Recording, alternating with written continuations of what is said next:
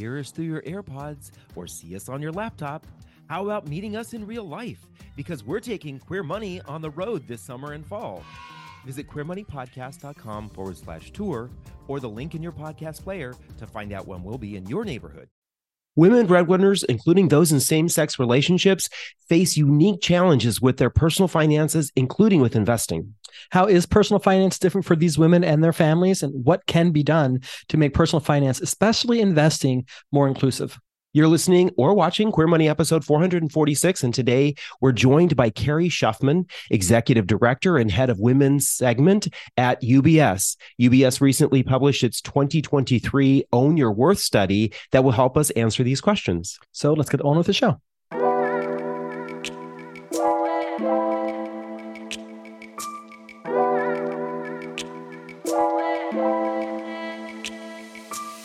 You're listening to the Queer Money Podcast, personal finance with a rainbow twist. Queer Money is dedicated to financial independence, financial well-being, investing knowledge, and the intersection of all things money as an LGBTQ person. Queer Money is made possible by Capital One. Capital One believes that financial well-being includes your mental, physical, and financial health. Check out CapitalOne.com today. Welcome back to another episode of Queer Money, folks. We are trying to get more people of all different sizes, colors, shapes, and looks and persuasions into personal finance and investing. So anytime we get some rich, meaty data about how we're doing with that, we definitely want to have that topic covered on the Queer Money podcast. So with that, we want to welcome Carrie Schuffman to the Queer Money podcast from UBS. Thanks so much, David and John, for having me on today. Of course. So it looks like you published a study quite regularly and annually. You recently just published the 2023 Own Your Worth study. So please give us a sort of a high-level overview of what that entails and what the motivation was behind it. Sure, absolutely. So for the last 6 years, UBS has sought to understand the unique financial needs of women so that we can be best positioned to serve them and support them on their financial journeys. We strive to help women navigate their financial lives and prepare for their financial futures. And I would say that our goal is really threefold with this research and everything else that we do. It's to help bring more women to the financial table, to support women who are already at that financial table, and then ultimately to make that table a more inclusive place for women. And a big part of how we do that at UBS is actually through this research that we call Own Your Worth, where we actually go out and speak to and survey thousands and thousands of women. We've been doing it for many years now, as well as surveying men of all different backgrounds to better understand how women actually make financial decisions, what's most important to them, and how engaged or not engaged they may be in financial matters, and the reasons for their involvement or lack thereof. And so these findings then ultimately inform our strategy, including the resources that we offer, the events that we do, the educational materials that we develop, and more, really all so that we can glean the wisdom and the insights from a significantly sized diverse pool of real women who look like and could be our clients, could be people tuning in today, to determine how to best support women's financial journey. So that's really the background of how these annual Own Your Worth reports come about and why we do them. Awesome. Yeah, I think it's really refreshing to see more of this happening because we do know that women are playing a larger role, not only in making their own financial decisions, and we see more and more women entering the personal finance space and the education space, but also it seems like there's much more of an appetite of women who have a desire to learn this because they, in many ways, have felt left out for a long time. Yeah. And also, I think, we think about the transfer of wealth that will happen, especially for baby boomers. And many of those women started their relationships with their spouses. And it was kind of the stereotypical gender roles of the man took care of the finances and the woman took care of the house. And so a lot of women didn't feel prepared. Or are seeing their mothers not be prepared when the wealth was transferred. And now they want that. So they do feel better prepared and making better decisions. You're exactly right. I mean, even just to kind of paint a picture, in 2020, women in the US controlled about 11 trillion in wealth. And by 2030, that's expected to be 30 trillion. So increasing by almost 2 times the amount. So the numbers are really, really clear that there is this tremendous wealth that is controlled and is on track to be controlled by women. Women are maybe inheriting, but they're also building and creating that wealth themselves. So there's a real opportunity here for us as an industry and really as a society to think about women's financial participation and actually take the steps to really focus on how we can increase the levels of that financial participation. Absolutely. So I think one of the fascinating things about this particular study sort of aligns with a book that we're reading by Kate Mangino that she will be on the podcast late in early 2024 about the dynamic of gender roles and how they are affected or not affected based on who's the primary breadwinner. I guess in old lingo, we'd call them head of household, right? So one of the great things about this particular study that UBS did was that you included same-sex couples in the study as well. Why was that important to you? Yeah, absolutely. Well, I think it is important for me to say from the very beginning of the work that we've been doing for the last 6+ years at UBS, our fundamental belief has been that women are a population, not a segment, right? You can't take a one size fits all approach to serving women. No two women, no two investors, frankly, have the same financial needs, goals, things that keep them up at night, personal experiences and history with money. And so in thinking about how can we best serve the population of women in this country, that means a very diverse group of women, whether that's through age, race, ethnicity, profession, sexual orientation. And so for us, if we were going to look at this topic of the dynamics of women breadwinners and how they are or maybe aren't embracing their financial clout, if we were going to do a study focused on women and couples, we, of course, were going to be inclusive and focus on women in both heterosexual and same-sex couples. So that was actually just a very simple thing for us to say, of course, we're going to look at these two demographics to see if there are similarities or if there are differences, particularly as you were just saying, John and David, given some of those, traditional gender role expectations that may play out more significantly in a heterosexual couple with a husband and wife that maybe aren't as heavily or negatively impacting women in same-sex couples. So that's actually what we were trying to really get out of this research, looking at same-sex couples as well. Absolutely. So there's some data that stood out for David and me that we would definitely want to highlight, but we want to give you the floor a little bit. What are some key findings from the study that resonated with you? Sure, absolutely. So if I take a step back for a moment, the goal of this research was really to understand, given that women are making tremendous advances in education, labor force participation, career advancement, and many studies show that women are contributing more to their households' incomes than ever before in history. We wanted to really focus for this latest report on that woman primary earner. Again, our prior research has looked at many different demographics of women, single women, divorced women, widowed women, married women of all different backgrounds, ages, race and ethnicity, professions. But for this specific piece, we really wanted to look at some of the demographic trends that are leading to more and more women becoming that primary earner in their household than ever before. And we wanted to understand, is that increasing financial clout translating to increased engagement in financial matters? So that was really the heart of what we were trying to uncover, the hypothesis, if you will, of this research. And what we found in terms of the key findings, just very high level, is that unfortunately, we found that women breadwinners, so women primary breadwinners, tend to be less engaged in making decisions about where their earnings are going. So both short-term and long-term financial decisions than breadwinners in their position. So we saw lower levels of engagement, lower levels of confidence, and lower levels of saying, it feels natural for me to make financial decisions as the breadwinner. And of course, the question then became why, right? Why does this dynamic exist? And the name of the report is Tradition, Trust, and Time. And those are really the three key challenges that we uncovered that are contributing to this lack of financial engagement or lower levels of financial engagement, I would say, compared to men breadwinners. And those three: tradition, so falling into more traditional gender roles. I think one of the most telling statistics from the report is that less than half of women in heterosexual couples and about 2/3 of women in same-sex couples say they prefer being the breadwinner, compared to almost 90% of men breadwinners. Right. Many women in heterosexual couples said that their friends and family just assume that their husbands are the breadwinner because of those societal, stereotypes and gender expectations. The second was trust issues. So tension, trust, trust issues around money, spending, embarrassment, maybe on the part of the non-primary earning spouse around wishing they could contribute more. And then lastly, time, right? And I think this resonates with all of us. We're all so incredibly busy, but women breadwinners told us that they still take on more of the household and childcare responsibilities if they do have children in the home than men breadwinners. So those were kind of the three reasons. But I will say some of those were significantly less pronounced for women breadwinners in same-sex couples, particularly around those traditional gender role dynamics that we see within maybe a husband and wife heterosexual couple.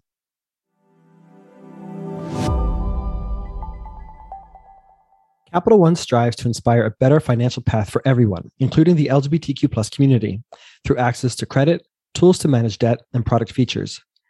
Digital products such as CreditWise and eKnow are designed to take the stress out of money by helping you manage credit, a key source of potential stress, and stay on top of spending without worrying all the time. Sign up for CreditWise for free today. Right.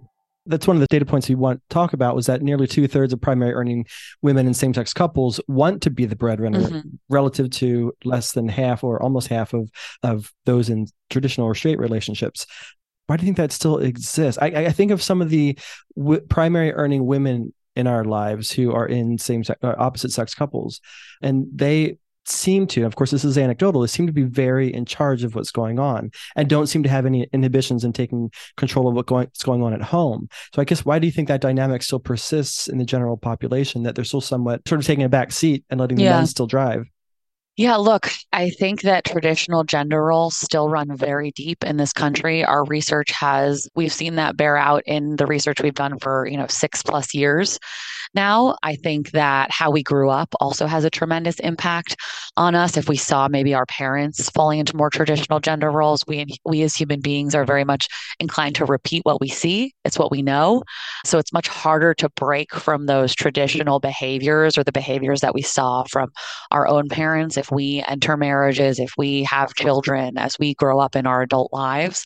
So I certainly think that plays a role. Societal pressures, right? I mean, I think it's really interesting that 2/3 of men who are the non-primary earners said they wished they could themselves be that primary earner. So there's pressure on both sides that I think is important. And then, I also think it's really important to acknowledge the historical context here, not just for women, but for, many different groups and demographics of individuals and investors who maybe haven't always felt like they had a seat at the table in the financial services industry. But, for example, for women, it wasn't until 1974 that the Equal Credit Opportunity Act was passed, which made it so that women didn't have to have a male cosigner to apply for credit or a mortgage. I mean, that was less than 50 years ago. Right. And so I think that there's historical context to women not having equal financial footing. There's interpersonal relationship dynamics at play. There's time constraints. There's not wanting to rock the boat or cause arguments. That's another main reason we've heard many women cite for why they maybe take that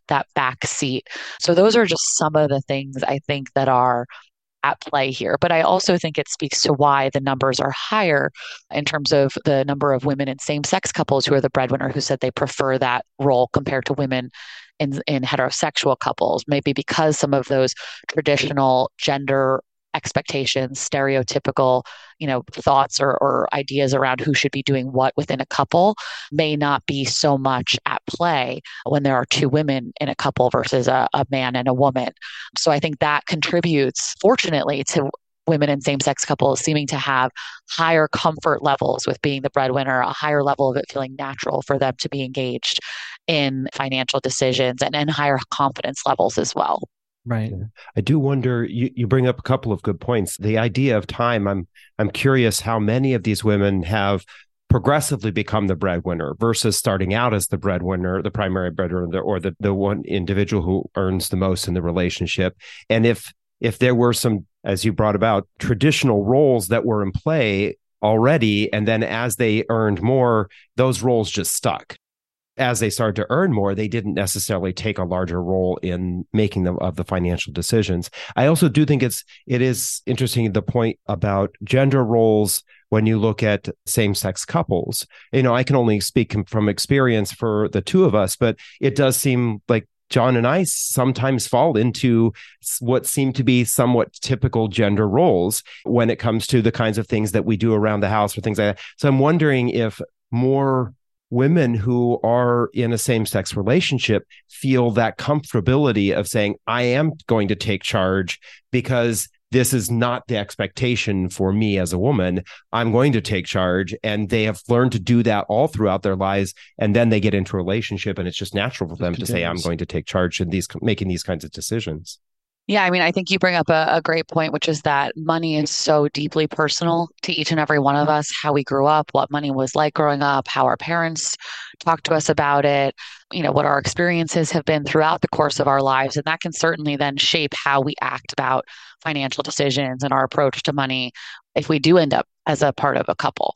So I do think that there's that context there. I think it's very hard to break traditional behaviors, or if you've been doing something one way for a very long time, it can be very difficult to switch, which I think speaks to that question of if maybe someone's earnings, if, in a heterosexual couple, the wife's earnings really all of a sudden started to eclipse the husband's, later in the course of their marriage, how those other sort of roles and responsibilities might still be very much set despite that change in earning dynamics. So I think there's a lot there in terms of all the different things that go into how we think about money, how we talk about money with our partners if we're in a couple, how we think about handling those decisions.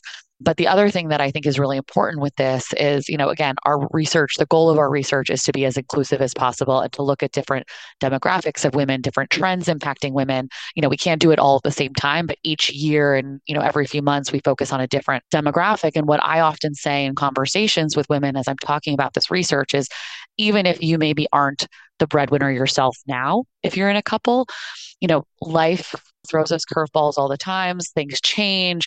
Someone may, get their dream job or start and sell a company and have tremendous success, or someone might get laid off or experience, job pressures or issues. And so sort of the earning capacity of a couple over the course of their lives and their marriage can change.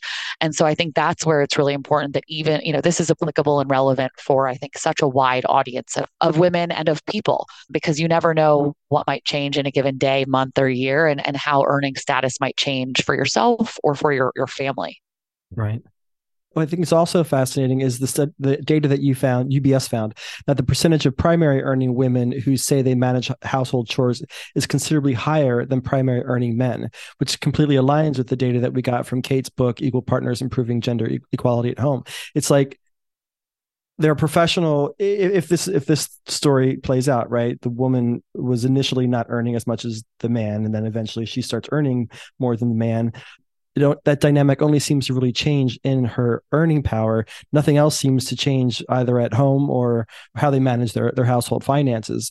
Do you think then that it's incumbent upon the woman or the husband or the primary breadwinner or whatever? Like, what's the dynamic? How do you propose people resolve that problem? Because I think there's not really a whole lot of education out there for that kind of dynamic change. It's kind of just the assumption that the head of household stays the head of household and is the boss in perpetuity.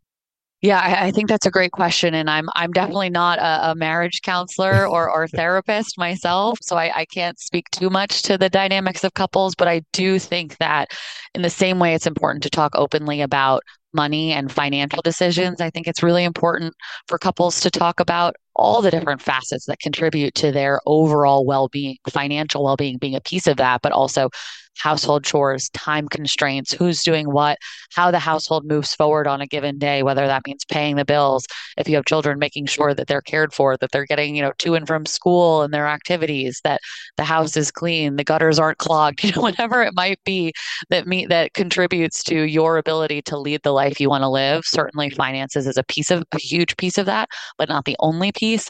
It warrants, open conversations. And I know that can be tough, but I think that's where, being able to say, I have this more demanding job, or I'm starting to earn more and I can't take on some of these other things, or it's really important for me and for us as a couple that we are both involved in these financial decisions because they will impact us both. They will impact, our children if we have them. They will impact our future. And for me to be an equal participant in these financial decisions, I need a little bit more time. And where I can see some of that time maybe being taken from, or where I need more partnership, is in these other aspects. So again, I'm not a marriage counselor, but I think that open conversation and sort of calling out what can and can't be done and what's feasible for an individual and a couple at a given point in time is a start. And then recognizing too, I think this is important research insofar as just really demonstrating that, women primary earners who maybe are experiencing some of these challenges and have felt like they're maybe on their own on an island navigating this, the research shows that, you are not alone. This is clearly very prevalent. And I think that calling out a problem often is the first step to finding a solution. So even just being able to openly talk about this, I think is a step forward.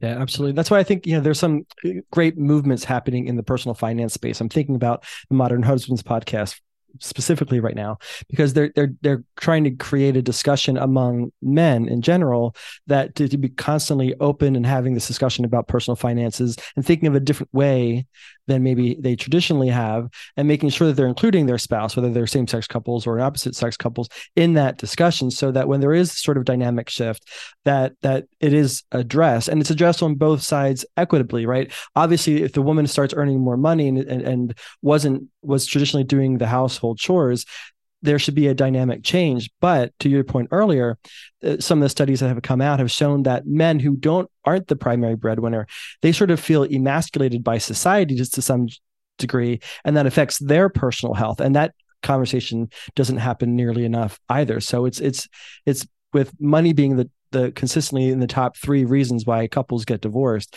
constantly having this personal finance discussion of, is everything equitable? Are we managing things fairly between both of us? Is a constant conversation that we should have to the benefit of our personal finances, as well as to our marriage and to the children that we're raising.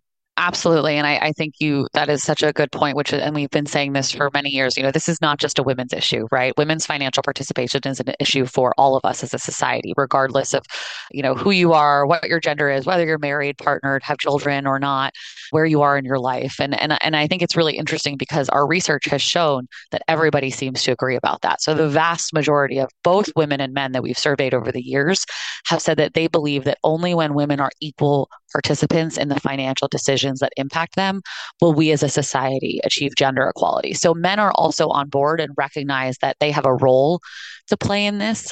And then I think that question that just becomes then, how, and also how can we break down some of those, more stereotypical gender expectations so that people don't feel embarrassed or insecure about their earning status as compared to their partner, right? I mean, the reality is, if you are in a couple, regardless of who's earning more or who's earning what, that money that you're making as a couple benefits you as a family. It benefits children. If you have children, it benefits your future, the ability to, leave a legacy. So regardless of where it's coming from, if it helps you cumulatively achieve your goals as a couple, that's a good thing. And I think it's something, as women continue to earn more and contribute more to their families' incomes, that's something that should be championed and celebrated. Right. So the question then, of course, is how we can actually do that. And there's so many different pieces, to that puzzle. Yeah. I think this kind of goes back to that trust point that you were talking about earlier, right? Couples who can trust each other can have these kind of open conversations. It doesn't matter what your roles are in the relationship, if it's a same-sex relationship or opposite sex relationship. If you as a couple can trust each other, we know that trust is the beginning of being able to ask these questions, or to be able to confidently say to your partner, hey, things have changed and I need some support in the fact that things have changed for me. Whether that's you're working more hours or your job is more stressful, or the fact that you are earning more money and where that money should go as a couple to help your lifestyle and your life be more full. Yeah, absolutely. No, I couldn't agree more. So I think maybe one of the ways we can sort of tap into figuring out how to make that change happen is that your study also found that primary earning women in same-sex couples had more confidence in dealing with their personal finances than primary earning women in opposite sex couples or heterosexual couples. Why do you think that might be? I think, again, a lot of it comes down to what we've just been talking about, some of those traditional gender roles that still run deep in many heterosexual couples. I'll give an example. In some of our prior research, we found that the vast majority of men in opposite sex couples said that they thought they knew more about finances than their spouses. And we know that that's not the case. Financial literacy scores between the genders are actually relatively equal, many studies show. So this is not a competence issue whatsoever. But over time, if you have a partner, particularly among heterosexual couples, if you are a woman and your male partner is saying, I got this, or I know what I'm doing more than you do, or I know you don't have time, so I'll handle it, that starts to maybe chip away at some of that confidence, right? Because we gain confidence by feeling like we can do something. We learn by doing. So if you're maybe taking that back seat because someone is telling you, I got this, you're going to feel less experienced, less knowledgeable about making those decisions because you haven't had a seat at the table. So I do think that some of those confidence levels do have to do with some of that, maybe less of that sort of stereotypical gender expectations, and some of those conversations are maybe happening less among women in same-sex couples insofar as like some of those data points around husbands thinking they know more. And so that allows greater potential financial engagement, the ability to try things, to make mistakes, to learn, to take a more active role, and then over time, build that confidence maybe without a partner who is challenging what you're doing or insinuating that they would be doing it better if they were doing it themselves, or whatever that might be. So I actually think it's a really interesting opportunity insofar as for women in same-sex couples as role models, right? If they have this higher level of confidence, I think it speaks to the opportunity if we can chip away at some of those traditional gender roles that happen maybe in heterosexual couples. And it clearly shows that it leads to that greater level of confidence, and also the greater level of it feeling natural to be engaged if you are earning that money, to be able to make decisions around that income that you are yourself bringing in. Yeah. Your point about men traditionally reporting that they just simply know more about personal finance than everybody else kind of aligns with that data point that we hear, like, I think every year, like, men only need to have meet 30% of the qualifications on a job description to apply, and women need to be meet 90 to 100%. I'm sure that I screwed the data points up, but that's kind of the general gist. Is just there's just this general sense of confidence that men, typically straight men, seem to have. Yes, I guess that's easy when the entire society is created around your success, right? Yeah. I'm trying to figure out where that came from, but it's probably just because that's how society was created. And I also, again, I think the historical context around money plays a role. I think, falling into the maybe roles that your parents took, all of this stuff plays into kind of your own confidence level, your own interest, or even the value that you place on being financially involved.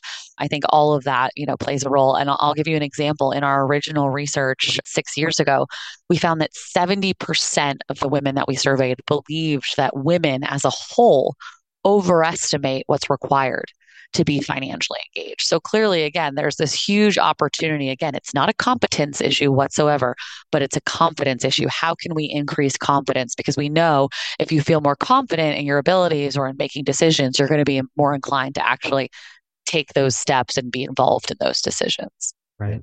I just, as you were talking, I was just thinking about this whole idea of the stereotype of men are good with numbers and women are bad with numbers, right?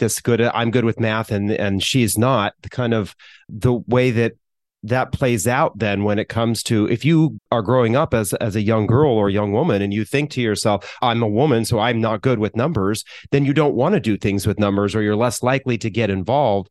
And on top of that, you may feel like you need to know more than you actually do to be able to understand the basics of personal finance and the basics of investing. And because of that, you're always the whole confidence level, right? You just feel like you can't make these decisions, and then you shy away from making those kinds of decisions, or those kinds of decisions that could benefit you and your household. Absolutely. And we even talk about that in the report. There was a study in the Journal of Economic Behavior and Organization a few years ago that found that stereotype of women being quote unquote bad with money actually raises financial anxiety in women and furthers the Yeah. confidence gap. So there's a lot to be said for that, as well as even just how women are portrayed in the media. I mean, I'm not going to call out any television shows or movies or anything like that, but I think we can all think of many in which that is the portrayal of women as being baby bad with money or overspenders or, oh, women buy money on, spend it on shoes and all of these types of stereotypes that we hear and see from even a young age. I mean, it's not just for us as adults, but think about young girls and young boys and what they're socialized with and what they see around them on TV or from their friends, their parents, the people in their lives. So, there's a lot of data that shows that there's a very significant amount of media that reflects women as bad with money that I think furthers those stereotypes and then can also actually have real life implications for women's financial confidence or their hesitance around, can I spend X, Y, or Z on these things that I want or that I need? Or should I feel guilty or is there shame involved because of all of these things that are wrapped up in the societal context around money? Yeah. And I would guess that would probably also play out. My assumption is that because of that, women then are not given the opportunity to make as many mistakes as a man is allowed to make. A woman makes one or two mistakes and it's like, okay, done. I got to take the finances away from you. Whereas a man can make a lifetime of mistakes and they're always going to take the finances away from him because he's a man and he's supposed to have that role. Yeah. Right.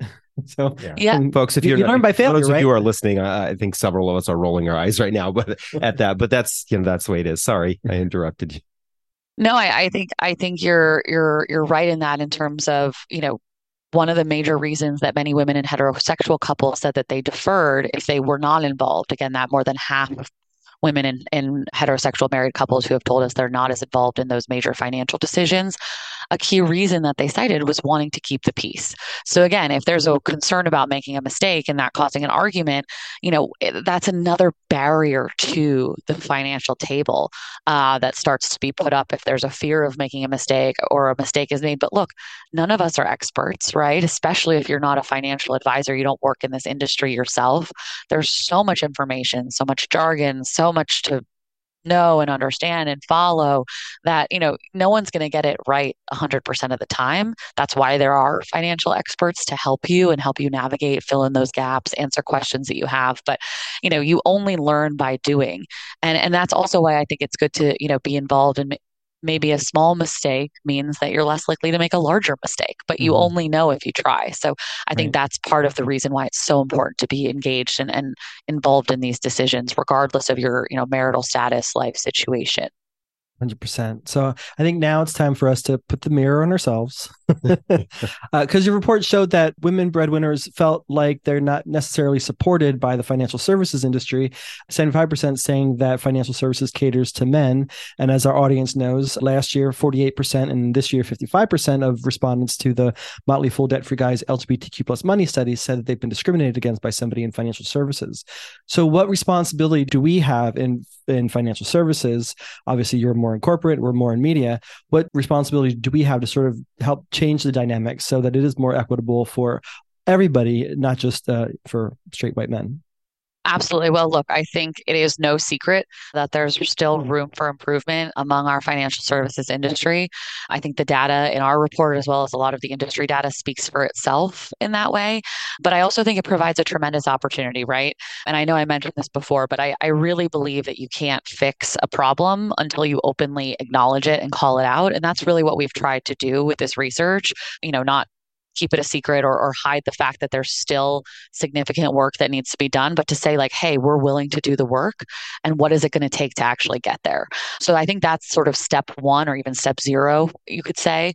And then I think another piece actually starts with understanding what are the unique financial needs of whether it's women breadwinners and same-sex couples, LGBTQ plus investors, women who are, entrepreneurs or business owners, whoever you might be. Each of us have individual needs. You can't take a broad brush stroke to financial advice. And so I think part of that also comes down to understanding the unique financial priorities that women breadwinners cite. And actually, interestingly, it was fairly similar across the board for women breadwinners in both heterosexual and same sex couples. And those top financial priorities that we heard included retirement planning, budgeting, tax planning, maintaining an emergency fund, and long-term care planning. So again, we heard that loud and clear. So then, of course, the question becomes, so how do we actually do that? How do we serve these investors in a better way? How do we make sure that they feel included in the conversation, in what our industry has to offer? And look, I can't speak to every single firm or every single advisor in our industry. There are tens of thousands of advisors, hundreds and hundreds of firms, wirehouses, independent firms, big, small, digital, everything. So I also think it speaks to the importance of really trying to find the right advisor, the same way you try to find the right doctor or the right accountant or the right attorney, or all of the people that you turn to for advice and expertise in your life. Some may not be a fit. Some might have more work to do. And then there are others that are really doing it well. So I would encourage everyone to really think about and take the time to interview the advisors that you're considering working with. Ask them questions, level set on what you're looking for, what you expect, what your goals are. And if you don't feel like you're being seen, go to someone else. And I think that that's really important. And I also think that that'll cause more of a seismic shift, because people will start to see, if I'm not doing this in the right way, I'm losing business and I'm losing the opportunity to serve a greater percentage of the population. So I think it starts by calling out the problem, making a commitment to trying to fix it, making a commitment to trying to understand the unique needs of the individuals that we serve, and not taking that sort of traditional cookie cutter approach that maybe worked, 30, 40, 50 years ago. So that's kind of how I would suggest starting in terms of how we can try to bridge some of those gaps and close some of those gaps as well. I want to tap into what you just a comment that you just made there. David and I still have our tentacles in some brokerage firms across the country, some very large ones, and we know of some very misogynistic occurrences that are taking place. I'm curious what your response is to those financial advisors and their bosses, the branch managers and all sorts, who are fine with the status quo, who feel like the outreach to other demographics, whether it's women, LGBTQ plus people, whomever, is more performative, and that there's not really a bottom line value to reaching out to those communities. What would your response to that be? I think it's clear the data speaks for itself that would be the wrong approach, right? More wealth is going into more diverse hands each and every day. And I think if you are not thinking about that, then your business is not going to move forward in a way that keeps pace with the way that our economy is going and the way that our inclusive economy is destined toward. So I do think, look, we can't change all behaviors in anything that we do, whether it's around more inclusive financial advice, whether it's in medical care, whether it's in, marketing, all of the different things and services that we interact with each and every day are not always going to get it right. We can only control what we can control. And I'm proud that at UBS we're making this a priority and really trying to do the right thing, not just in the research that we publish or the content that we produce, but also in the training that we provide to our advisors and the conversations that we're having, all the way from, the highest levels of leadership down to that individual advisor or to my team or the wonderful teams that I work with.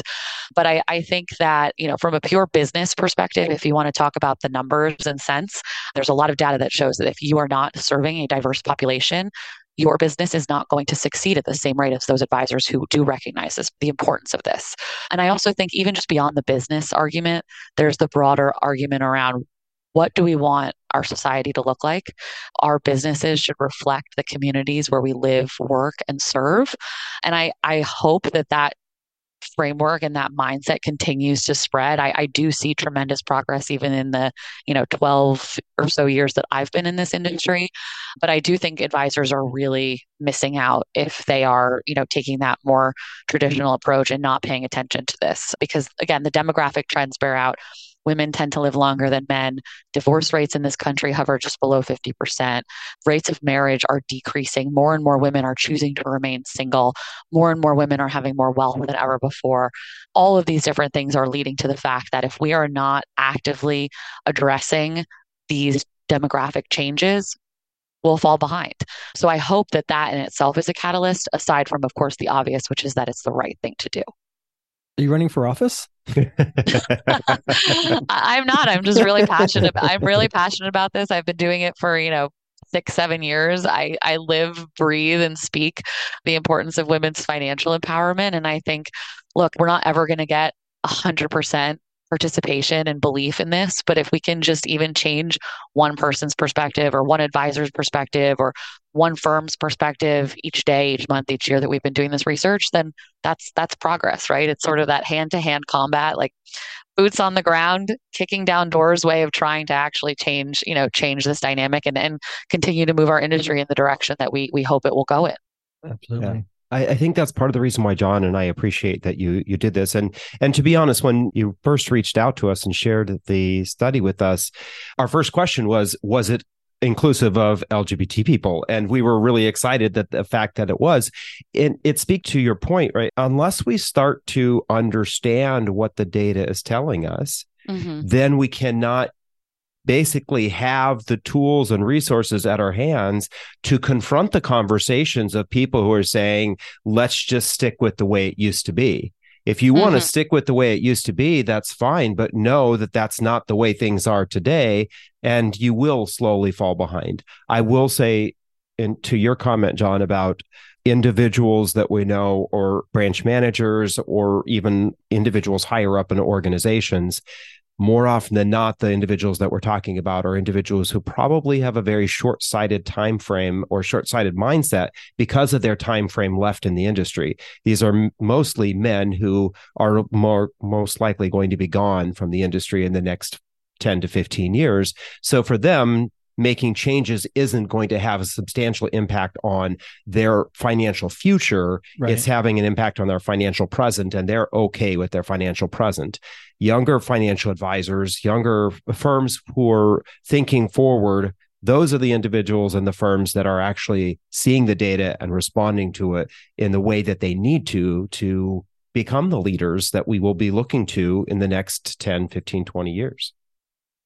Absolutely. And I think certainly we want to try to move progress forward across everyone, but I think you want to really look at that kind of coalition of the willing, right? Who sees this data and recognizes the importance of it and recognizes the cultural shifts, business shifts in their practice that need to occur to really meet these evolving needs of a more diverse consumer base.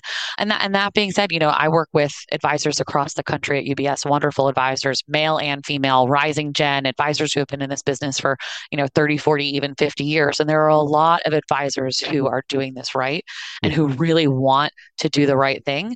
Again, as with any industry, there's never going to be, 100% perfect behavior or 100%, perfect buy-in or involvement in what, the way that you're hoping to move and the wave that you want to kind of shift. But I think we have to recognize the progress that we've made, but also how we can continue to make progress. And certainly I think that means, thinking about the next generation of our industry, the next generation of advisors, and also of investors, right? Because they're going to have different expectations for what they look for. And they'll talk and walk with their feet if they don't feel like they're getting that level of service and that individualized response from the person sitting across the table from them. Yeah. Exactly. Well, what's that data? Like 80% of women after their husband pass away go to a new financial advisor because the financial advisor is it 60? 60 to 70% either after divorce or after the loss of a spouse will switch advisors. I mean, that's pretty staggering. That's a very high percentage. Yeah. It means you're not doing your job. Right. Well, and folks, for those of you who are listening, that's, as Carrie pointed out, we have to be completely comfortable with thinking to ourselves, I'm not getting what I need from this person. This is a non-functioning, this is a toxic or sometimes maybe just a dysfunctional relationship that I have with my financial advisor or financial institution. It's okay. It's not easy. I mean, it takes a little bit of work, but to pick up and move to another firm, that is 100% okay for you, your financial well-being, and your mental health. Yeah, 1% to 2% is a lot to pay to get adored. Yeah, and I also think it has to be consistent, right? Obviously, you need to say the right things and institute the right things culturally, even within your own workforce. Have the right policies, benefits, opportunities in place. But also, it's not just sort of a one and done. We don't just publish one piece of research and then that's it, right? We've been publishing this research now for 6 years, just like we published this piece a few months ago focused on women in couples, right? Because we're looking at breadwinners, which implies a couple. Right now, we're now pivoting and working on research focused on single women that we're going to come out with later this fall. Again, in an effort to be as inclusive as possible and continuing that commitment as opposed to just sort of a check the box. Oh, we put out this piece and, we showed that we're focused on this and that's it. It's a constant effort. I mean, even a few weeks after we published this piece, for example, UBS also published a terrific piece called Planning for the LGBTQ Family that talks all about key considerations for marriage for LGBTQ plus couples, planning ideas for unmarried LGBTQ plus couples, as well as family planning considerations for the LGBTQ couple. And so again, it's that constant continued commitment. The work doesn't, happen overnight. It takes a lot and it takes a concerted firm-wide effort from many different teams and individuals. And you have to be willing to put in the work and to kind of keep pushing forward with not just the research that you do, but everything that then backs it up from a strategic perspective. I'm sure everything you just said there is great, but all I heard was single ladies. Now I got Beyonce in my head. No, but what I will also say is this is one of those indications to us, folks, that this is not performative work that companies are doing, right? When we see companies going out and being inclusive when they're doing the studies, doing specific studies about our community, trying to understand what are the needs of the individuals of the community are, that's what all of us really want, right? We don't want we all love the float at the Pride Parade, but what we really want is how can you help me improve my life? That's why we engage with financial institutions is how can you help me improve my life? And these are the companies that are shining a light on our needs and our interests so that they can help. That's exactly right. So to wind this down, what do you hope women and also financial advisors maybe do in response to the data from this particular study? Sure. I'll start with the financial advisors first, because I do think that the report offers some key sort of suggestions and considerations for how to think about this research and then ultimately take action from it. And that includes, really seeking to understand the family income dynamics first, and then facilitating conversations that include each partner equally in the relationship. So again, understanding who's earning what, how that's contributing to the household income, not making assumptions about where that income is coming from. I'll tell a brief story on that just really quickly. We have a wonderful advisor in Boston, and she recently told me that she won a significant amount of business from a couple because she was the only advisor that they interviewed across many different firms who actually said, tell me about your wealth. How did you build it? How did you accumulate it? Where did it come from? And didn't just assume that the wealth was the husband's, because it actually, the wife was the breadwinner and was extremely successful and had created most of that wealth through her earnings. And so without, making an assumption, allowing biases to infiltrate the conversation, she approached it by setting that aside and she won the business. So I think that's a very clear example of that. I would say, again, that goes to kind of the second point, which would be setting those assumptions aside, trying to reduce even the unconscious or unintentional bias. Even if, maybe many of your clients look a certain way, it doesn't mean that all of them are going to look a certain way. And so I think that means you need to listen to the unique needs of women breadwinners. And again, this applies to all investors. I would say the third is really looking for ways to simplify, ease, or automate certain services to reduce that time burden of financial engagement that we heard is a barrier to entry for so many women. And then lastly, again, addressing financial engagement through the lens of a comprehensive goals-based financial planning approach that really gets to the heart of who someone is, what's most important to them, what are their values, what do they hope to achieve, and then customizes that in a more individualized way that really meets them where they are. And then in terms of for anyone reading this, anyone tuning in today, I think, financial engagement is so critically important in terms of being able to have a say in the major financial decisions that impact us, our loved ones, our futures. The reality is, whether we like it or not, money plays an integral role in everything that we do, from our ability to, put a roof over our heads, to pay for unforeseen medical costs, to put kids through college, or care for aging loved ones, or, just buy that dream home you've always wanted, whatever it might be. And I would say it's never too late or too early to take that first or next step toward financial engagement in a way that works for you, whether that means hiring an advisor if you've been meaning to do that, or switching advisors if you haven't felt like you've gotten the right advice and service that you've been looking for. Maybe meeting with your advisor if that's something you haven't done in a while, revisiting that financial plan. Have your circumstances changed? Have there been life events that impact your financial situation? Do you have the proper documentation in place in the event of the unexpected? Are you having those difficult but important conversations with a partner or spouse if you are in a committed relationship around money? And you don't have to do it all at once, right? But taking those steps, maybe one day it's making sure if you have an employer sponsored 401k that you are putting in enough to get that company match. Or it might mean actually, downloading your statements from your credit card and looking at your spending to make sure that you're not overspending in a given year, or really focusing on building up that emergency fund. Whatever it might be, I think, the hope through this research again also is that women breadwinners see that they're not alone in some of these challenges, that they're not on an island, that they don't have to go through this process alone either. And there are experts that can and really want to help them, as well as excellent resources available, online that are free and readily available in a way that however you like to learn, whether that's through videos or podcasts or books or gamification, but taking that first or next step, I think is so important, regardless of maybe, where you are or what you've been doing in the past. You can still start today. Absolutely. Love all that. So how can our listeners and viewers connect with UBS, specifically if they're interested in improving or changing their investing?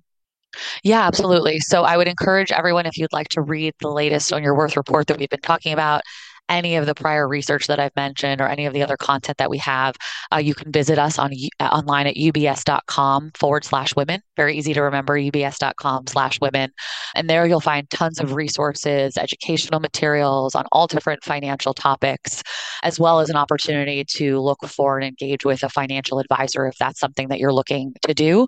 And that's a great starting point, again, to access some of the other content that I mentioned of that new piece, planning for the LGBTQ plus family, as well as some of the resources from some of my colleagues and other business areas that I think are really relevant. We have an entire business area devoted to business owners and entrepreneurs, to multicultural investors, to multi-generational families, to rising gen. So again, if you go to ubs.com/women, that's a great place to start to access all of our content, or to consider, working with or speaking to a UBS advisor. Nice. And for our listeners and viewers, if you're on the Queer Money newsletter, we'll have that link to all those different studies linked to in our show notes.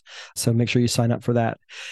Carrie, thank you so much for coming on the show and sharing this information. Thank you to UBS for doing this study and the other studies that you're doing. We appreciate all the time and effort that you're putting into trying to make investing and personal finance more equitable for more people.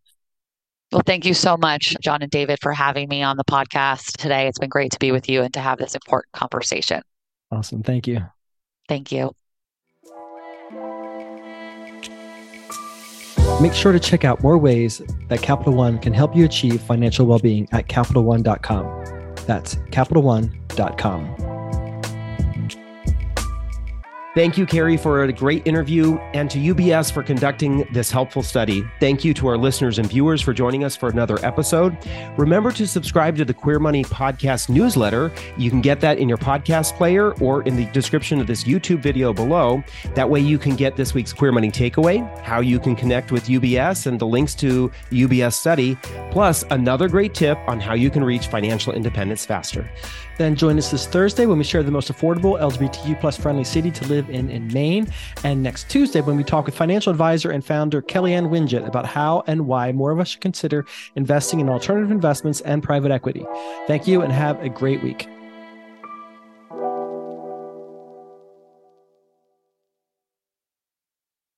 From Los Angeles, California to Winooski, Vermont, we're taking Queer Money on the road. Join us as we gamify personal finance with Queer Money Bingo, or catch our signature Live Fabulously, Not Fabulously Broke talk, and so much more in between. Check out queermoneypodcast.com/tour or the link in your podcast player regularly for date and location updates.